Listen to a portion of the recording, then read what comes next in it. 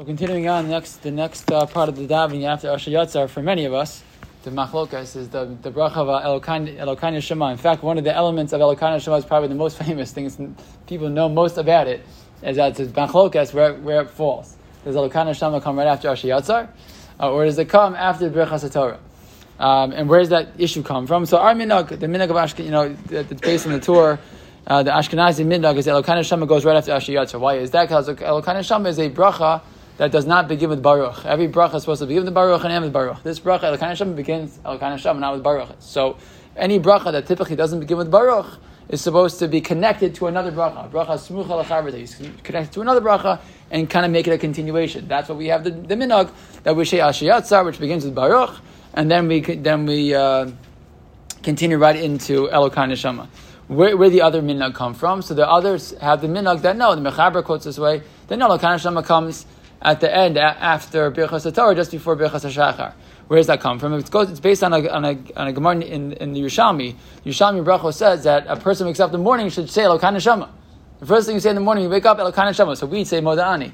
But it's a very similar message, right? And they say you should say, that Gemara says, say Elokai Neshama. Implication being, it's the first thing you say. So it can't possibly be a bracha smucha l'charvete and it's connected to some other bracha.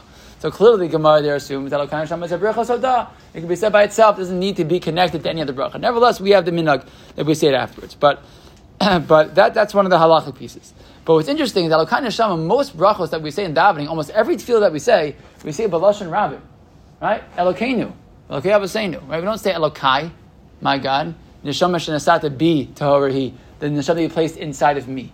Why the language of a lashon yachid, a personal language when it comes to the neshama? Because the neshama is personal and unique. Or Schwab points this out. Right? The neshama, every person's neshama is totally unique and different from any other person.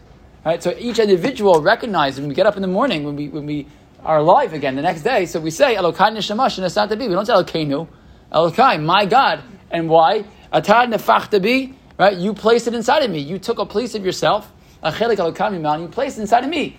And Schwab points out, just like Yibon Shalom is Yachid and Muyuchad, he's unique and different. You can't compare anyone or anything to HaKadosh Baruch Hu.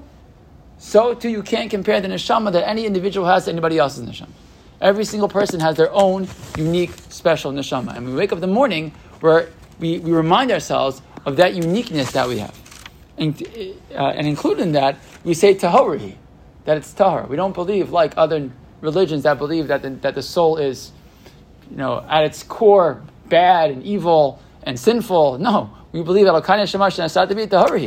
we are pure and we are beautiful and we are ready for avodas Hashem each and every day.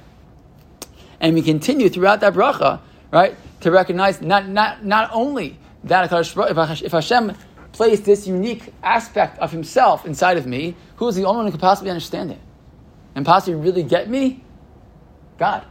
Right? What a beautiful preparation for tefillah, to recognize that there's only one individual in the world who can understand that uniqueness. There's no psychologist, no doctor, no anyone who can understand that uniqueness inside of myself, except the Yibon Shalom Himself, who placed it inside of me. So he asked one other question: why do we reference Hamachazir Neshamosif Karim Meisim? We mentioned Tchias HaMeisim at the end of this bracha. It's funny. We just talked about my neshama that I have in my body. I'm alive. So the answer is, of course, that the Chazal tell us that sleep is 1/60th of death. So every morning when a person wakes up in the morning, it's like a Tchias HaMeisim for ourselves. And we have that moment when we come back to life, in a sense, that morning we recognize that power of HaKadosh Baruch Hu to give us life each and every day. In fact, the halacha is, if a person forgot to say Elokai Neshama and he daven Shmona Esrei, you don't go back and say Elokai Neshama. Why? Because you already said the bracha of Tchias HaMeisim in Shmona Esrei. So the idea being that each and every morning you wake up, you begin your day with a recognition of the unique neshama that Yibon Shalom made, a piece of Him only for me alone, for nobody else. It's a great way to get started on the day and to get ready to take care of our own unique personal avodas Hashem.